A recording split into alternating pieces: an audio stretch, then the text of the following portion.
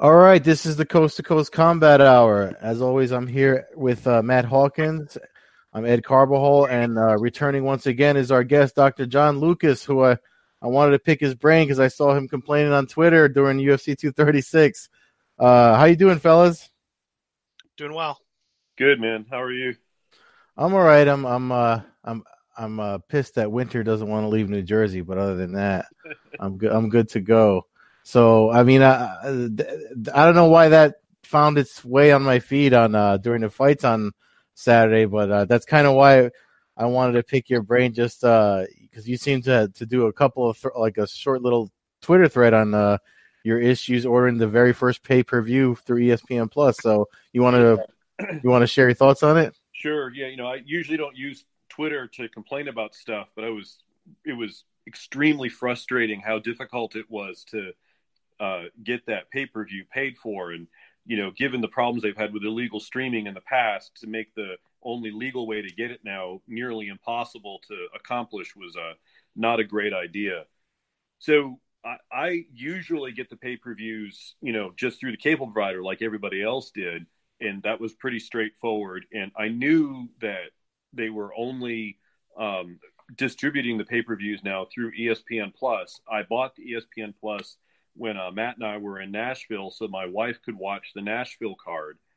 And I knew that you had to get the pay-per-view from a computer. You couldn't do it from like a smart TV app or things like that. So I was actually on their website trying to order the pay-per-view directly through the ESPN Plus website. And it looked like it would work, and then it just kind of hung up and then would come up to this screen that everybody was seeing that said something about, there's a service problem or something, please bear with us. And wow. it would not work. For a company the size of ESPN that was trying to build this app and to have this association with the UFC and be the exclusive content provider for the United States, to have that big of a debacle on their opening night was troublesome, not a good sign. And of course, initially I thought it was just me. But then as soon as you looked on Twitter or looked on any of the forums, there was all sorts of people, including like Michael Bisping, a couple of other fighters, and MMA media that were complaining about the same thing. So I'm like, oh, it turns out I'm not the only idiot. There's actually a problem here. And even the process of just logging on to the ESPN website as somebody who already has an account wasn't straightforward, because, most websites you go to, there's a place where you can log in, and then there's this, where like up in the corner of the screen, it says login. And then there's the front page that talks about the benefits of subscription and stuff for people that kind of stumble across it. But on the ESPN site, you actually have to click on had to click on the banner about signing up for the website. And then in the sign up process, it would discover that you already had an account and would tell you that you could get the pay-per-view for $59.99 or whatever it was. And then that's when you got into that loop where it wouldn't do anything. So it took an entire hour. I missed all of the first two fights before I was finally able to log on. Oh, wow. And there was never any statement other than Dana White's statement about, it didn't go well, we need to do better. But there was never any statement from ESPN Plus or the UFC about what the problem was, why they weren't answering their customer care or service line phones. I had a chat, there's a place on the website where you can set up a chat with a customer service representative. Yeah. So I tried to do that, and it just spun for about 10 or 15 minutes, and I finally gave up. So that was not a good showing. I can't wait to see what the pay-per-view numbers are, because I suspect they're going to be awfully low, given that people had to try as hard as they did to get logged on. I don't think we'll ever see the numbers. I think with ESPN, they basically have total control of it.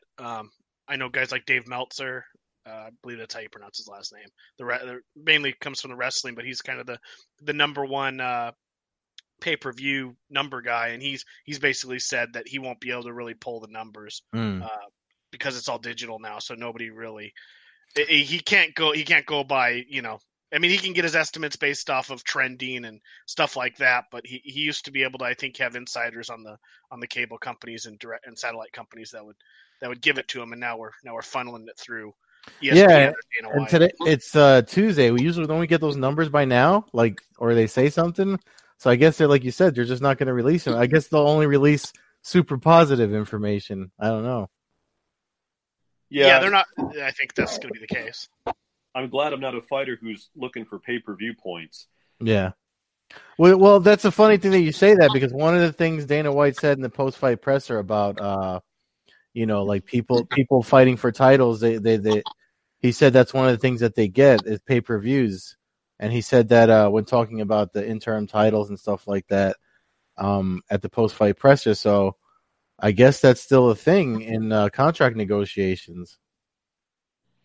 I would just guess that ESPN's prepaid the UFC for the entire 2-year run or however long contract this is. So I think they paid them based off the average of pay-per-view sales for the last, couple years or whatever. So I would think that could go into your negotiating where you're going to go, hey, I headlined a pay-per-view, this month of 2017 and made this much extra, or stuff like that. I imagine there has to be some extra fall put in if the numbers are never made public or released. But you said you missed the first couple fights. When you order through ESPN3, does it give you? Is it in your library, or was it a one-time view and it was gone? Were you able to go back and watch those? So fortunately, I was. Okay.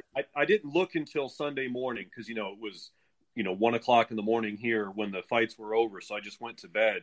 But the next morning when I opened it up, the fight in its entirety, or at least the main card in its entirety, was in my library. So I was able to watch the first two fights in retrospect, because that's the other issue with the ESPN Plus version of the pay-per-view versus when you get from cable.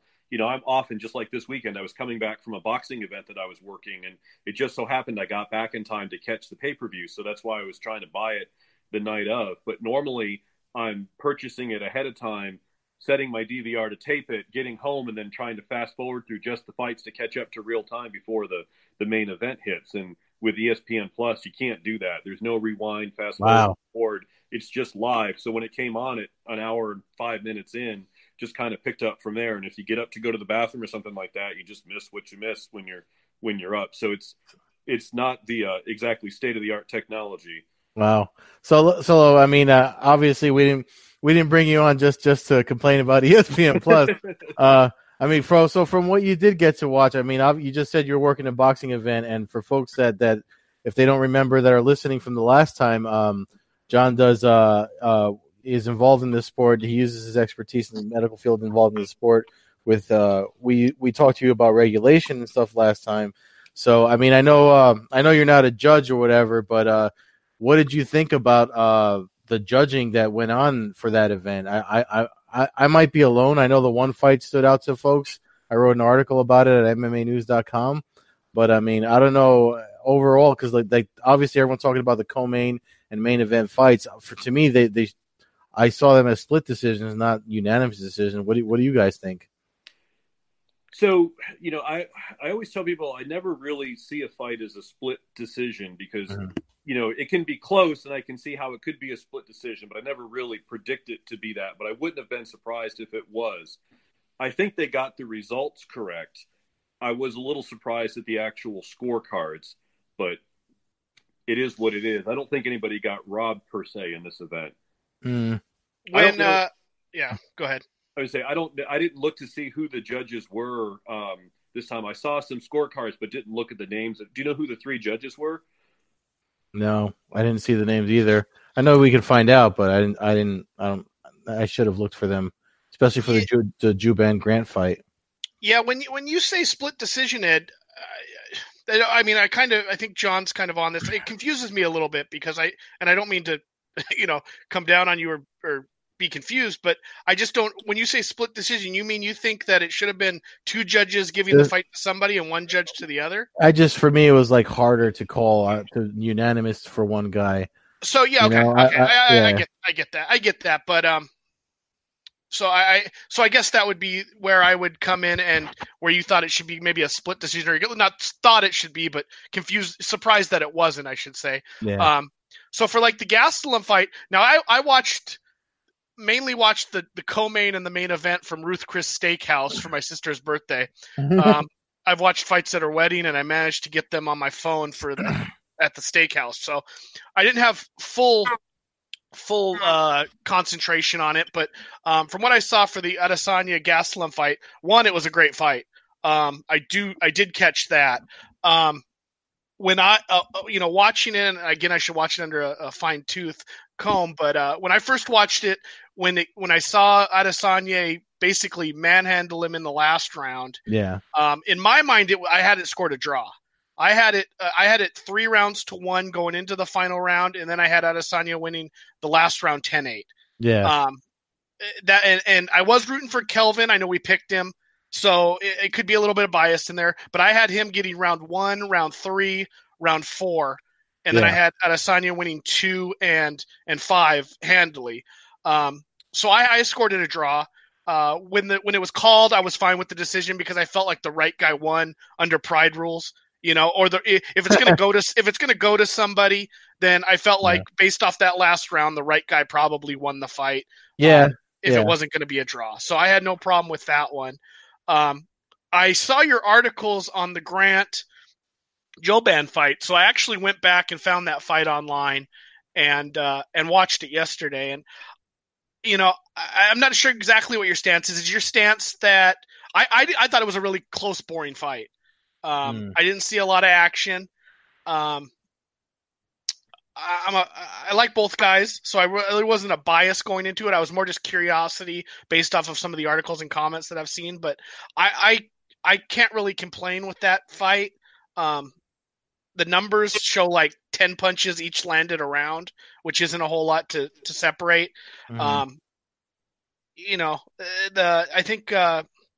It's weird because when I watched it, I thought Jouban won the second round, but when I looked on the play-by-play on like MMA Fighting or something, they actually gave the second round to Grant, and the numbers would have went to Jouban, and so the rounds were kind of mixed and mashed on how I saw it while doing a little research. But I mean, I just thought it was a terrible fight, to be honest. And if you're gonna throw, if you're gonna land 6 punches in a round, I just don't see how you can complain about losing a 29-28 decision. Yeah, and I agree with that assessment. That those kind of fights where there's such little offensive action are nearly impossible to judge, because if you discredit one punch or blink at the wrong time, you've missed something. It's really hard to have something to go on with that. Both guys were kind of tentative, and that was hard.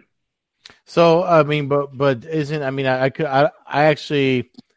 Maybe it's because I was watching it in a bar because I didn't want to go through what you went through trying to order or signing up for stuff. And I don't know if you guys saw that. Apparently, DirecTV is only working with the bars for pay-per-views, or at least Buffalo Wild Wings. I took a screenshot of the screen waiting for the event to start, and I put it on Twitter. But but I didn't see. Usually, they put how what types of rules they're using, based on where they're at the beginning of the event, and since I was out with friends, I wasn't paying attention like that. But isn't aggression part of the scoring too, or do they not do that anymore? No, I think aggression is part of the scoring, but I thought the first round, I thought Grant was the one coming forward. I will agree that in the second and third, Jouban was the one that was coming forward. But let me see. I actually took a screenshot so I got the strike totals. So in the first round, Grant outstrikes him 14-7. In the second round, Jouban outstrikes him 10-6, and in the third round, Jouban outstrikes him 11-10. Mm-hmm. So I mean, when you have, and I thought it was clear Grant landed the bigger strikes. So to me, if you wobble a guy but you land 5 less punches in a fight, or you're a little less aggressive. It just, to me, it wasn't necessarily a robbery. But I could see it either way. But yeah, and the criteria for judging, or when I've heard him described before, I think I can picture Big John saying this. They're tiered. So effective striking and grappling is tier 1. Oh, okay. And if that's pretty much the same, then aggression plays a big role as the next tier, and then last is octagon control. But if you go in and if Matt and I are fighting and I land 47 punches, but Matt was running at me the whole time, it looked to be more aggressive, I still win because I was landing the effective striking. Okay. Yeah, that makes more sense then in that case, I guess. All right. I mean, I don't know, I guess because I was watching with my training partners, and when they announced that decision, we were just kind of like, what the fuck?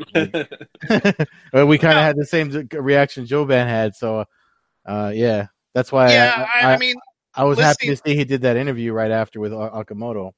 Yeah, I mean, obviously he was fired up about it, and he probably thought he won the fight. Especially when you're coming forward, I can see that in his head. I understand that as a competitor, the frustration of coming at somebody and having them essentially backstepping. But I just felt like, again, I don't think there was really any winner in the fight. If I had my way, it's a draw. I wish we had more draws in MMA because I don't think anybody deserved necessarily a double pay for that fight per se. But I don't. The announcers basically were on board with it being a close fight. Cormier and Anik, and I guess Rogan, all three of them basically were saying that during the whole fight that they were not sure how it was going to be scored. When Jouban did get that last takedown in the last 10, 15 seconds of the third round, they all kind of felt like that might have been the decider. So I would have to say, based off their opinions, they don't show a scorecard like they kind of used to about, the color man. They kind of lent toward Jouban, but it was just a close fight. I didn't think it was anything necessarily as a robbery, but I can understand Jouban's frustration. If I remember correctly, as soon as the fight was over, I think it was Rogan was saying when Jouban was so upset, was saying you can't have a fight with that few strikes thrown and be upset about a close decision. I think that's accurate. I hate to see anybody lose a fight they shouldn't have, but I don't see that as an example of a fight that definitely went the wrong way. All right. Yeah. I mean, I didn't even hear that because of where I was at. So, I mean, I don't know if you saw that interview Jouban did with Okamoto, John, but one of the things he recommended was like, as far as trying to nullify things like that from happening again, he talked about like a half-point system or possibly having 5 judges instead of 3. Has any of that ever come across the table in anything you're involved with?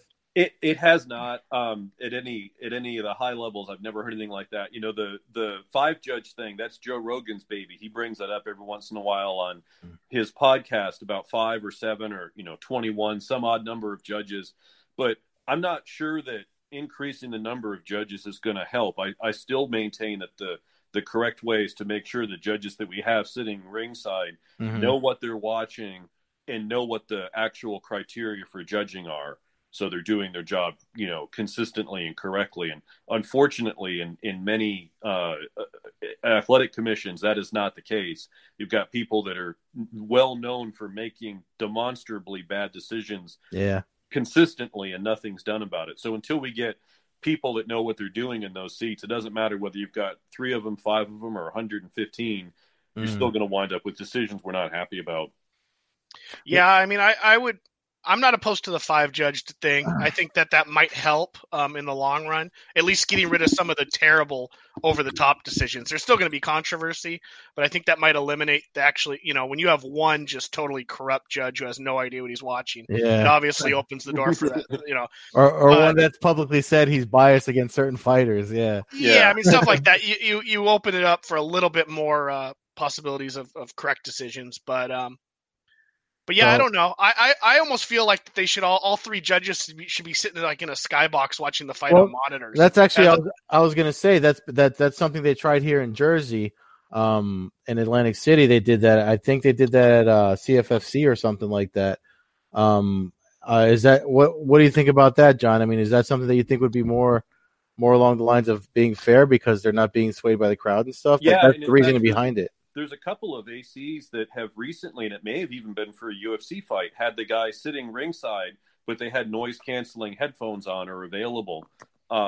So, yeah, I think that's a great idea because it's definitely true, even if you're not trying to be biased.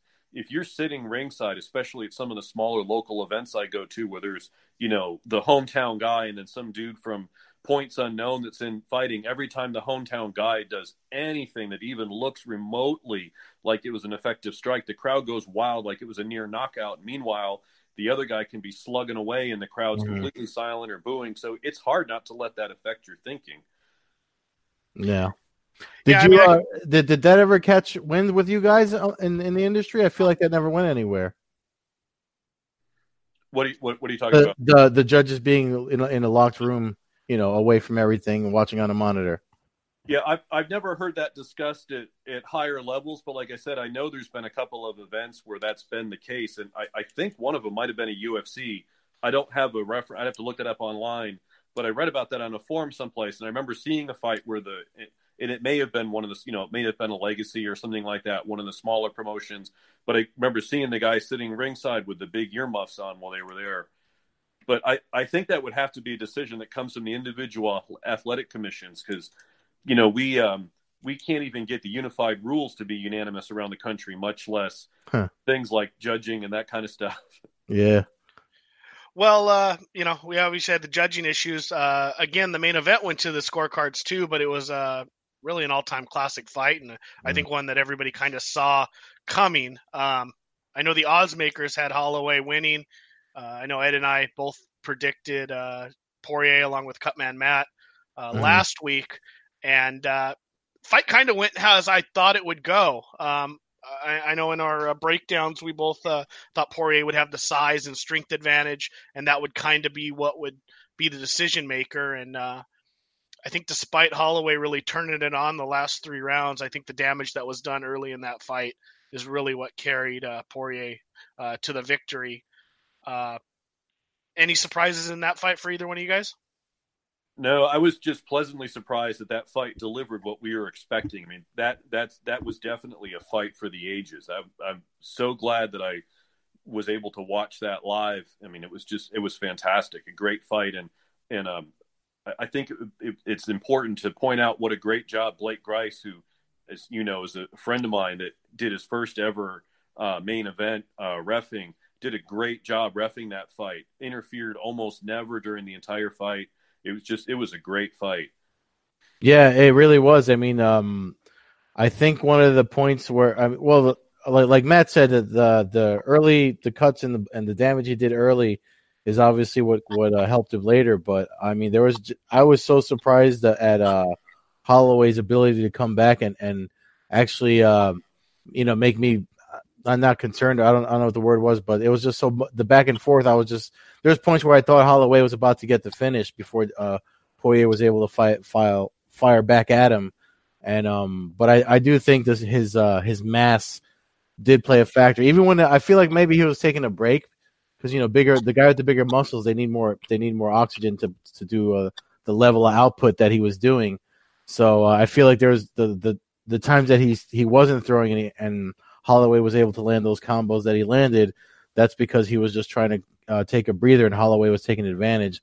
But I mean, that's what you want to see, man. I mean, it's so crazy that these fights were for interim titles because it's just like I was joking around with Matt leading up to the event. He put something on I think it had to be Facebook that it was like, oh, these great interim title fights, and I was just like, yeah, interim titles, woo. But I mean, I guess there's the incentive to know that you're going to be the guy to fight for a unification bout in your next fight. Really turned it up for all 4 competitors. Yeah, I mean, I just think that more important than the interim title of the bout is that you get 5 rounds. I know every once in a while we get really terrible fights, and probably no one would have wanted to watch 5 rounds of Joban Grant. But when you get guys at this level, I feel like I've always kind of felt like the sport needed 5 rounds to really allow fights to develop and not just be rock'em sock'em robots for 15 minutes, but allow a guy like Holloway, who's known for his cardio, to be able to really retaliate. I mean, if it was a 7-round fight, I think Holloway wins that fight. So not, I mean, and obviously you can go on, but it's one of those things where it's a whole nother aspect. And I just feel like when you get, I feel like we've been robbed with 3-round fights in big fights more than we've sat through boring 5-rounders. So, I don't know. I've always kind of thought that the whole main card should be 5 rounds and we should just kind of deal with it. And that was maybe when the cards were a little more stacked. A card like this was really top heavy with 2 great fights and kind of 3 mid-level fights. Obviously Khalil Roundtree had kind of a breakout performance against Eric Anders and really laid a whooping on him that I didn't see coming. But go ahead. I would say that was the fight that I was most surprised at. I thought for sure this was going to be the beginning of Eric Anders' breakout. And yeah, he just had nothing for Khalil. It was really that was hard to watch. Yeah, I had him picked. Actually, I had him picked to win too, so it was hard for me to watch as well. John, one question, just because we were talking about that the main event, as far as like Holloway with all the stuff that he's had happen in the past, and I think we might have talked about it last time we had you on too.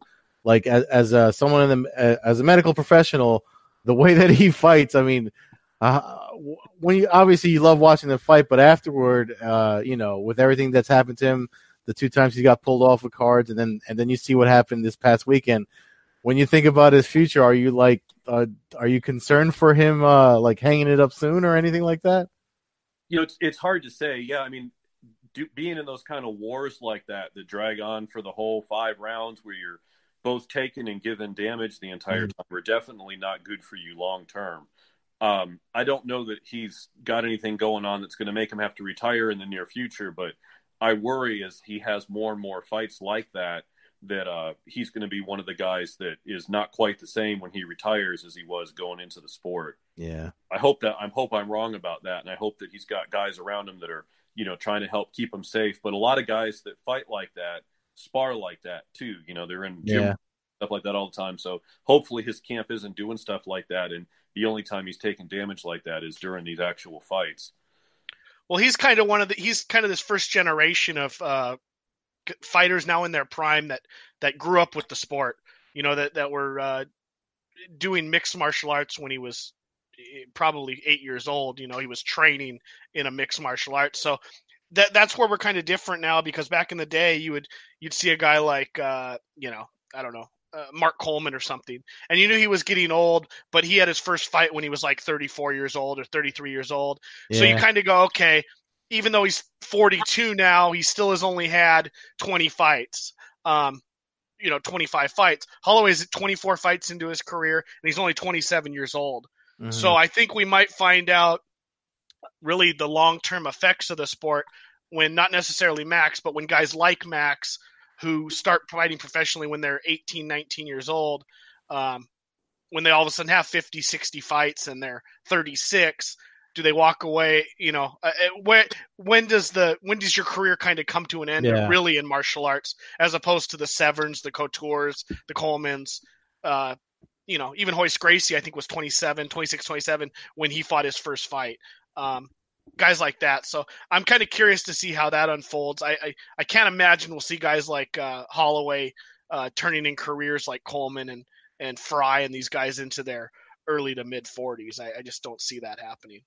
Yeah, and I hope not, because that's what I was going to say. Is that's, I think, something that's very important for these guys is, make your run at the title, but you need to have people around you that tell you, all right, we've tried this, it's not working, we've had a couple losses, the sport has passed you by, it's time to get out before you take the 5th, 6th, 7th, 8th fight that you shouldn't be in, and you're just taking damage for really no reason. So that's kind of like I brought it up because that's kind of like the segue into the whole bare knuckle boxing thing that seems to be I guess it's still sort of trending. I read an article on Forbes today that was kind of weird to me, but from your point of view as a doctor involved in combat sports, is this something dangerous? Because it seems like the guys that are coming into bare knuckle are the guys that kind of went through their prime years in MMA, most of them anyway. And I mean, obviously we have Paulie Malignaggi, but does that scare you as a doctor to see that happening? I mean, a little bit, but I think in general, bare knuckle boxing could be safer from a brain standpoint. It's definitely not better from a cut standpoint, but getting cuts on your face is not a life-threatening problem where CTE is. Mm-hmm. The only concern I have about the bare knuckle boxing promotions is they're bare knuckle, but they're still letting the guys wrap their hands in their wrist. And so they're still punching like they weren't bare knuckled, even though they are. And what makes bare knuckle safer is that if your hand is at risk of fracture because it's not casted up in wraps and tape and then with a glove stuffed on it, you're going to have to be a little bit more judicious about when you throw bombs. And as you've seen from the fights, they're exciting because those guys are just winging punches at each other with reckless abandon, and they're not breaking their hands constantly because of the way they're wrapped. So if they really want to do bare knuckle the way that it probably ought to be done, they need to ditch the wraps.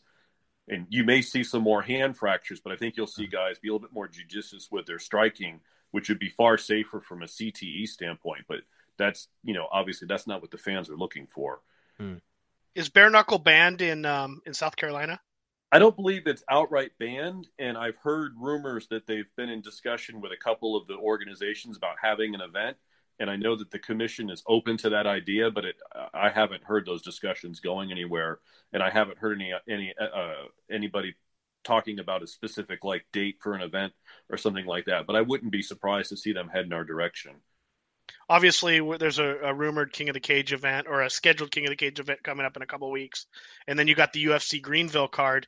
Have you heard from the Greenville people? Are you, or not the Greenville people, but the UFC about that event? Are you pretty much locked in to work that show? Yeah, so I'm supposed to be the lead physician for the UFC card and have a couple guys that they have worked a number of events with me before, and actually you may have heard of them. They run a company called the Fight Doctors that helps some people with their weight cuts and a lot of performance things.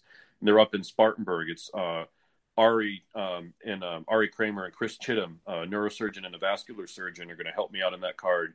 And then another guy who I know that I've worked with before, it's a orthopedic surgeon in my hospital system, is going to work with us. And hopefully Ari or Chris will bring a resident or somebody to do suturing and stuff in the back. So we've got a pretty good team that's experienced. Everybody, and those guys both train as well. They're both blue belts in jiu-jitsu, and they co-own an MMA gym. So people that are involved with the sport and knowledgeable about it and have worked ringside before. So it should be a good event from a medical standpoint. I know that you're Carl Reed, one of your friends and people that you train with and trains with Stephen Thompson. He signed again with the Dana White Contender Series. Contender Series. So I think he's fighting on June 1st. Is there anybody from your school that got a call for the UFC event, or are they going to wait and see if he gets a quick knockout and maybe try to turn him around? Yeah, so we're still waiting to hear anything about that. The signing of Carl, everybody was excited that might be potentially related to this event, but that would be a really quick turnaround from the Contender Series if he was to be on the Greenville card. And then, likewise with Steven, he's still on medical suspension from the fight with Pettis out in Nashville. So there's been talks from the UFC about possibly having him on that card, but we haven't heard anything further about that yet. So as it stands now, there's only 4 fights confirmed for the card and the Raw undercard folks. We haven't heard any announcement of the big main event kind of stuff as of yet. Yeah, I know Dana basically mentioned, I think during their last press conference, that's the only event right now that's scheduled that doesn't have a main event. So he's working on it. I imagine whether it's right or wrong for Steven's health, I'm sure he's sitting around waiting to, in Dana White's world and the UFC's world, they want to see a big thumbs up from them and obviously have him on the card if possible. And medically, Steven's fine now. He hasn't been officially cleared because the suspension is a time thing. So he's got to go through that. But he was back literally the Monday after, back at the school teaching karate, and he's on no contact, so he can't spar or really train seriously now. But he's doing what he can do. He's doing cardio. He posted an Instagram video the other day of him working over one of the grappling bags. So he's right back at it. But it's a matter of whether the timing is right for him or not. Hey, I got a question for you, just as far as regulatory and states accepting. Obviously, if you're one of the voices that obviously, there's documentation out there that MMA went through it obviously for the last 20 years. So, and it looks like bare knuckle goes through it. But if they have guys like you that they use for feedback and stuff, how much weight does your opinion carry when you make recommendations? Is it about money or safety? I would suspect that my recommendations are not taken with a lot of weight. I'm not a member of the South Carolina Athletic Commission currently. There's a physician position on the commission. That's a rhyming mouthful, but it's not me. So that the person who sits in that position, if they actually go to meetings, would be the person who probably has the loudest mouthpiece of that. I know the chairman of the commission pretty well, and he and I talk on a fairly regular basis about stuff. Either when he has a question, I bring it up, or when I see him at events and things like that. But as a general rule, I don't really have a whole lot of voice as far as regulatory things.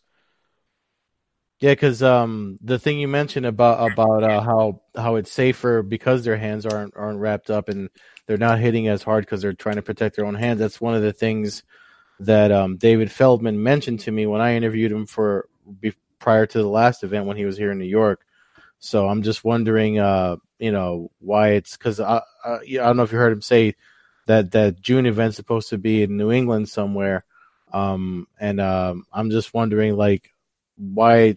I know New York is not going to accept it because of the blood and the cuts, but it's like you have every other combat sport. I just find it weird that all these weird combat sports. I mean, it's probably the oldest version of a fight sport, Right. And they just seem to find it worse for some reason. Yeah, I mean, you're dealing with the folks that still ban the 12-6 elbow, and I mean, we actually talked about that at the last year's ABC commission, and everybody knows that the 12-6 elbow is no more dangerous than any other elbow, or there's no evidence that it's more dangerous than other elbows. It got banned based on when they were coming up with the original rules. One of the commissioners said, "Hey, I saw people breaking bricks like that, so we can't have folks doing that." And it's just something that's just not likely to change. There was a study going on for a while, I think in Alabama a year or so ago. They were looking for fighters to come down there and throw elbows at different angles onto one of those force pads to show, what the difference in force depending on what direction you threw it in. But I never heard anything about that, so I'm assuming it fell apart because it's been long enough. I would have expected that to be out had it shown something interesting. So it either was not interesting or it didn't show what they were hoping, or I think more likely it just never got off the ground. So, and the last thing I wanted to ask you was I know you had done a couple interviews already about the whole Dillashaw thing with his getting suspended and stuff. I know I don't want to make you blow hot air or whatever, but what was your initial reaction just to the what he tested for and how it was handled? So I think the most surprising thing about the whole situation for me was that they weren't testing for EPO pretty regularly. Because, I mean, just looking at the guys that you see fighting, there's a lot of people in professional MMA that look like they're carrying more muscle than their frame should be carrying, and also have unbelievable cardio. And those two things don't go together very well. Your heart's only so big. So if you're meant to be 155 pounds, but you get muscled up to be 170, 185 pounds and then cut down for your fight, you would expect cardio to be a major issue. And there's people, and TJ being one of them, that just have seemingly endless gas tanks, which is pretty suspicious for either blood doping from the old-fashioned drawing your blood and giving it back to yourself, or abusing EPO. So I was pretty surprised that they hadn't been testing more regularly for it. I thought that the issue was that they had come up with a newer test that was able to find a recombinant EPO more easily. And there's some articles that suggest that's the case, but then the USADA folks told Dana White that they have not historically tested everybody for EPO. So I think that from a cost-saving standpoint, they were kind of watching people's biological passports and profiles and looking for people who have hematocrits that are doing weird things and maybe focusing their tests on them. And that's probably what tripped up TJ. He probably had some hematocrit jumps that didn't make a lot of sense that made him decide they needed to test and see if he was supplementing, and they were able to prove that he did. Yeah, I mean, I honestly find it weird that he got so small. He cut to 125, and that's the fight that they caught him for, and I thought he looked horrible for that. Yeah, and I think there's been some other people who have gotten caught with steroids that didn't make a lot of sense. Like they had a terrible fight and then they popped positive afterwards for a steroid that anybody would know would show up on a urine test. And when they've interviewed the fighter about it, they've said, I was having trouble in my camp. I was in trouble. I just needed something to try to bridge that gap. And it may have been the same thing for him. He may have been having a bad time and been like, man, my cardio's not where it belongs. I've got this big fight coming up. I can't back out. I need to do this. I certainly don't know that he's done this in the past. There was a rumor that they had tested one of his prior fights and he turned positive, but I heard today that that's literally just a rumor. USADA denied that, I believe, earlier today. They haven't found him positive at other events as far as I know. Does EPO have any kind of real health benefit? I know some of the PEDs have legit health benefits.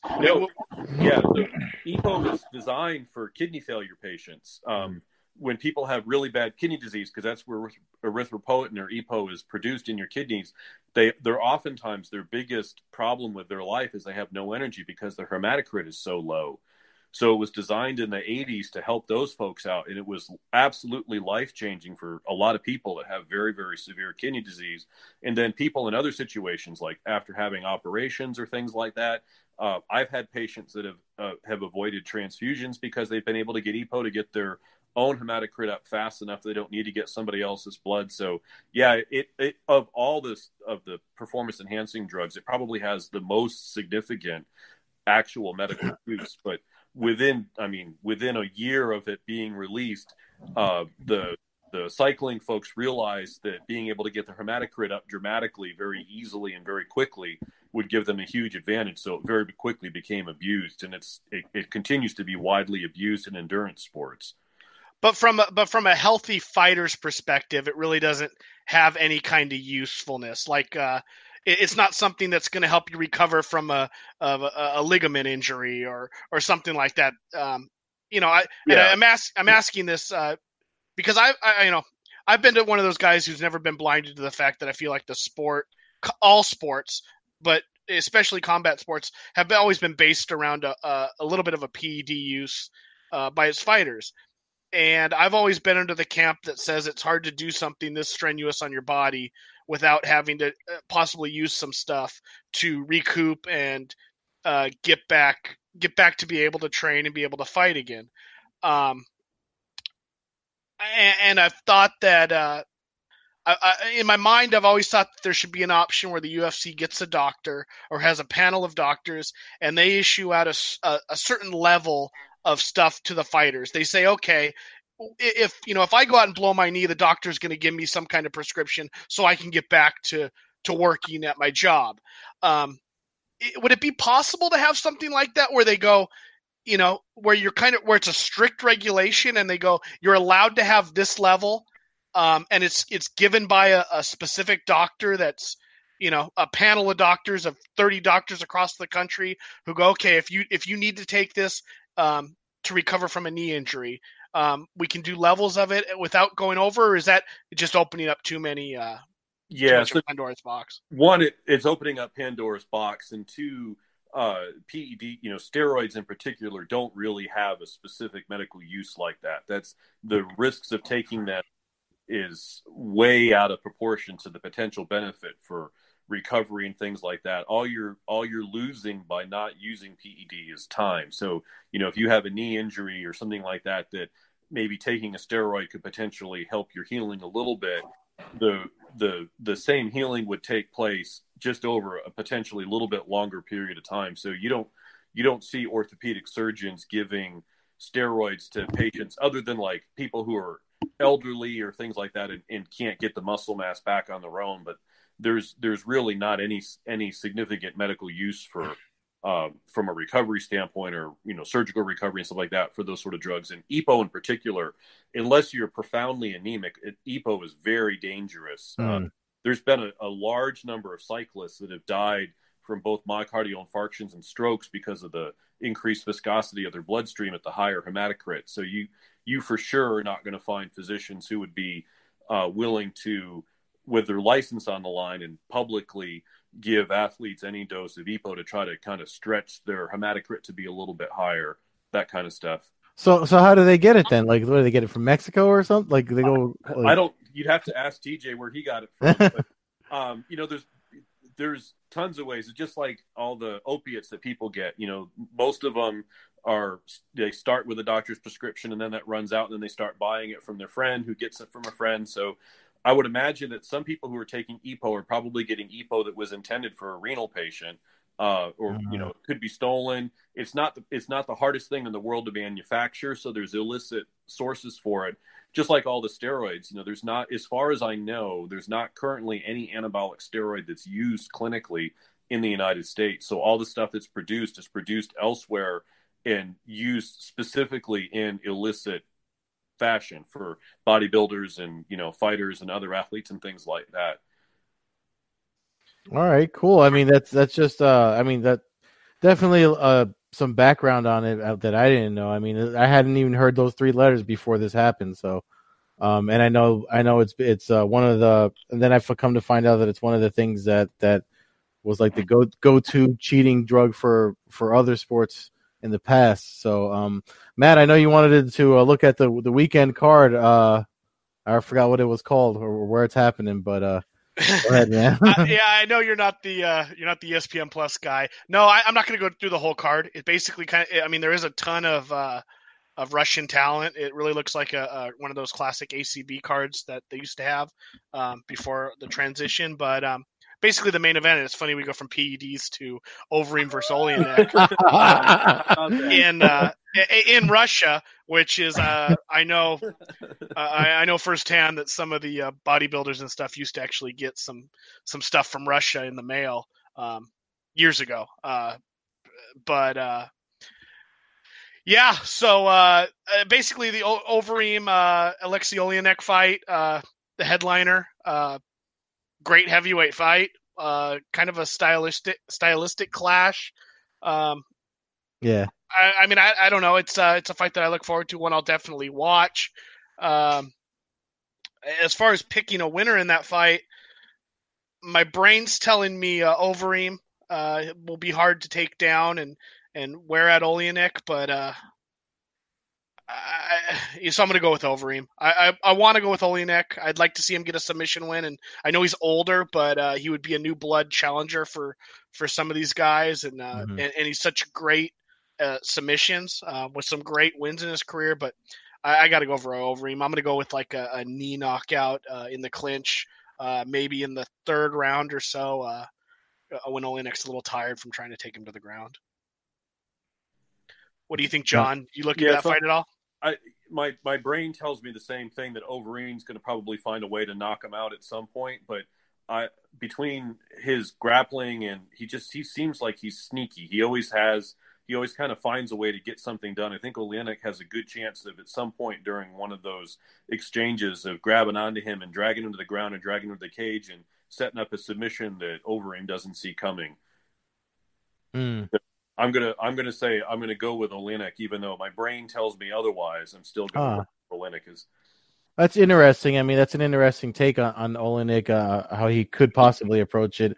I don't know their dimensions off the top of my head, but I feel like Overeem might be the guy that has the reach advantage, and being a striker. Off the top, before we start talking about it, I'm still going to stick with the pick of Overeem, only because if I remember.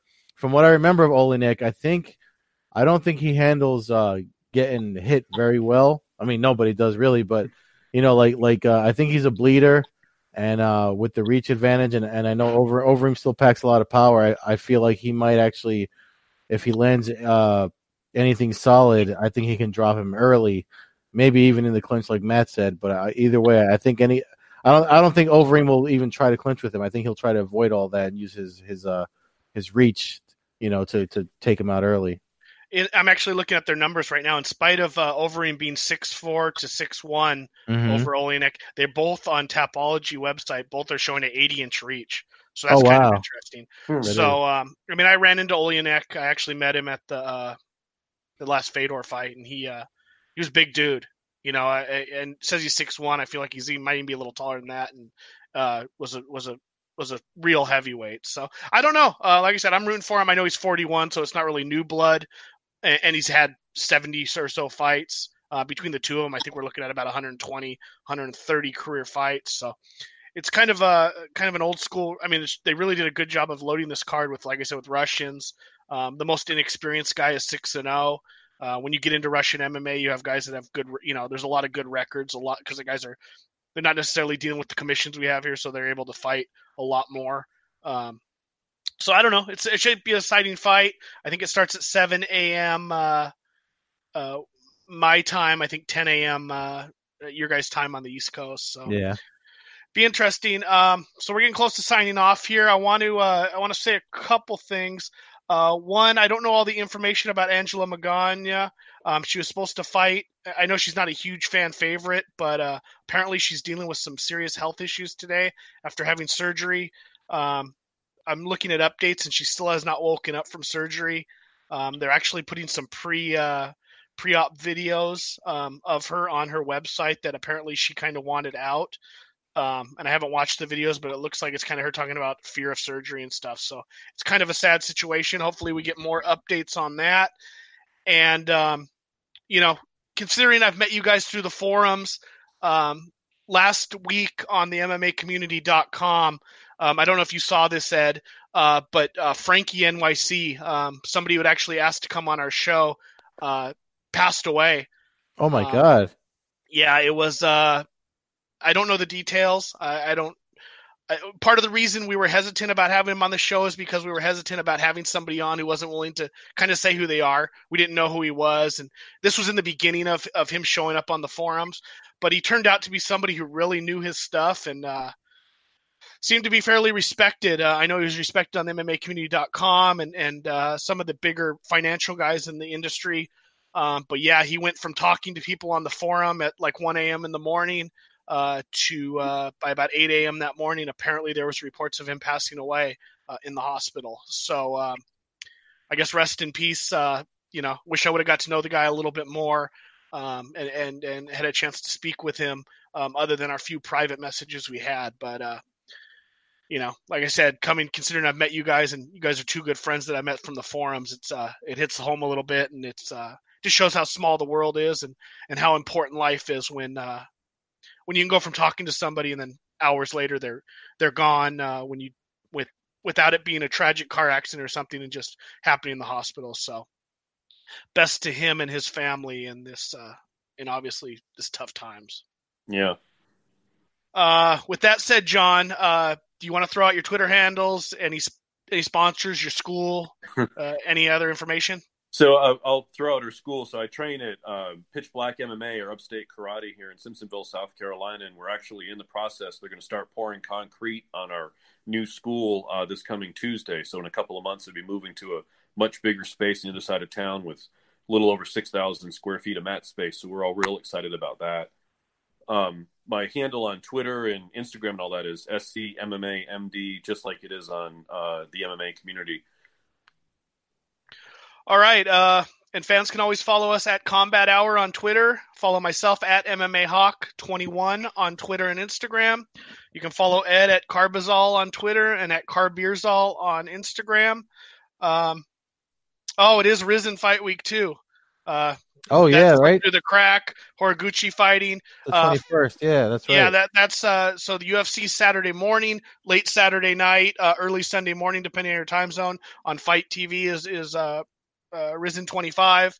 Don't miss that if you get a chance, and we'll see all that action. I look forward to talking to you again next weekend, and I'll keep in touch, John. I know we're getting together for UFC in July, so yep. I'll keep you updated on that ticket information. Thanks for your time, John. I appreciate it. Anytime, man. Thanks for having me.